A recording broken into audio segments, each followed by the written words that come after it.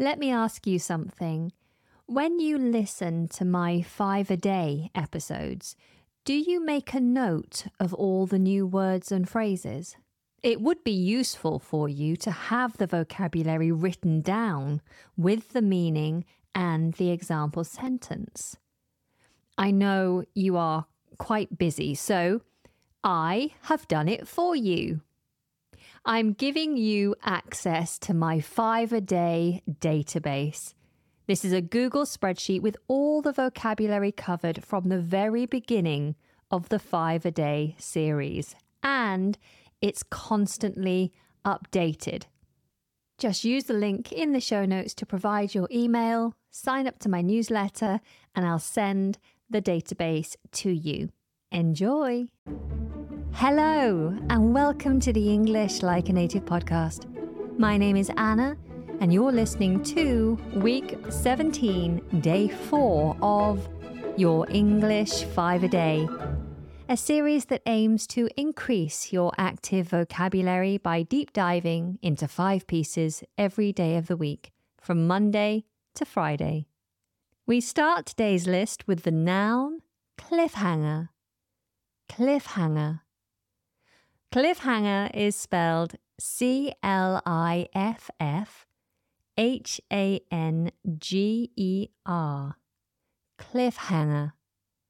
A cliffhanger is a story or a situation that is exciting because its ending or result is uncertain until it happens. Like someone literally hanging off the side of a cliff, and you do not know if they are going to be rescued, if they're going to be able to climb up to safety, or if they will fall to their doom. Often, a series will employ a cliffhanger at the end so that you have to watch the next episode. If the cliffhanger is particularly powerful, then for me, it will make me want to start to watch at least a few minutes of the next episode so I can see how a situation is resolved. And then I get sucked in and end up watching the entire episode and staying awake far too late. Let's have another example sentence. Both politicians are so close in votes. It looks as if the election is going to be a cliffhanger. Can we wait until all the votes are being counted? I can't wait to find out. I don't think people really get that excited about elections, but you never know. All right, next on our list is a word I just mentioned, the noun election. Election. We spell this E-L-E-C-T-I-O-N. Election. Election. An election is a time when people vote in order to choose someone for a political or official job. Here's an example. Marco is definitely the leading candidate in the election so far. It's going to be hard to beat him. Next on our list is a phrasal verb, and it is stand down. Stand down. We spell this stand, S-T-A-N-D, down, D-O-W-N, stand down. Because we have D at the end of stand and D at the beginning of down, those 2 Ds sitting next to each other become one. Stand down. Stand down. To stand down is to leave your official job or position. So, for example, if I were to leave the brand, the company that is English Like a Native, then I would be standing down, especially if I were to hand over the reins, which is another phrase meaning to give the power and the responsibility to somebody else. So if I were to hand over the reins to someone else, then I would be standing down. Here's another example. After 10 years in office, the minister decided to stand down for personal reasons. I don't know why I do a silly voice for these sometimes. Anyway, let's move on. The next word is an adjective, and sometimes this is shortened to PC, but the phrase is political correctness. Political correctness. This is often, like I said, shortened to PC. Political correctness. We spell this political, P-O-L-I-T-I-C-A-L, political. Correctness, C-O-R-R-E-C-T-N-E-S-S, correctness. Political correctness. Now, what you'll notice is that T that comes in the middle of correctness is not really pronounced when you say the whole word correctness, correctness. If you look in the dictionary, you'll also see the T is written in the phonetic transcription. But then when you listen to the samples, they don't pronounce it either. It's quite difficult to pronounce a T straight after a K. Correctness, correctness, correctness. It's too much. So don't worry about that T. Correctness, correctness. There we go. Political correctness. What does this actually mean? So political correctness, or being PC, is the principle of avoiding language or behavior that may be offensive to others. So you're trying to avoid offending people or a group of people. You know, these are around sensitive subjects usually, like gender or race or disability. So you might say a word that suddenly in popular culture has become deemed as a very negative word or having negative connotations towards a certain group of people. And so if you say the wrong word, maybe you do not realize that it is now deemed offensive, then that would not be politically correct. Okay? Actors and celebrities all have to be aware of political correctness. They have to follow it, be very careful. Here's an example sentence. For reasons of political correctness, we have been asked to withdraw our advertisement.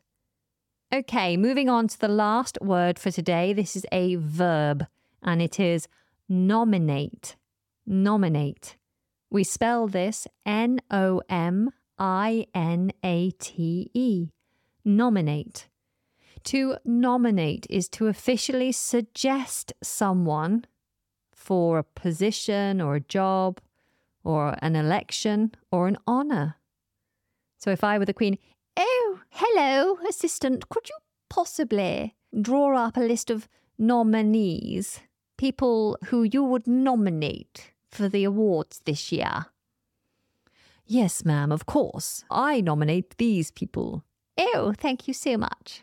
And that was a terrible impression of the Queen. I do apologise. I hope that I didn't overstep the mark. Was I considering political correctness at that point? Possibly not. Here's an example sentence for nominate.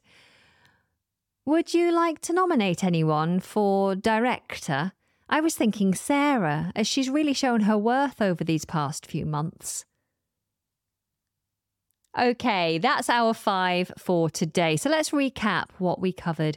We started with the noun cliffhanger, cliffhanger, which is the story or situation, usually at the end, that's so exciting you really need to know what happens next, but the result is left hanging. It's uncertain.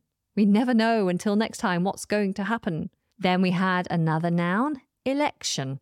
Election, which is the time in which people vote to choose someone for a certain official position or job. Then we had the phrasal verb stand down, where someone leaves their official job or position. We had the adjective political correctness, the principle of avoiding language or behaviour that may offend someone. Then we had the verb nominate, nominate, which is to officially suggest someone for a job, position or honour. Let's now do this for pronunciation purposes. If you can, please repeat after me. Cliffhanger, cliffhanger. Election, election. Stand down, stand down. Political correctness. Political correctness. Nominate. Nominate. Fantastic.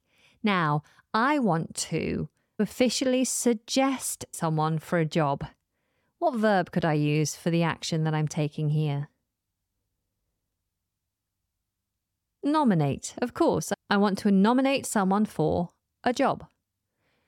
Now, I'm watching Game of Thrones, and it ends with one of the main characters being faced with mortal danger, and I don't know what's going to happen, and the episode has ended. That was a real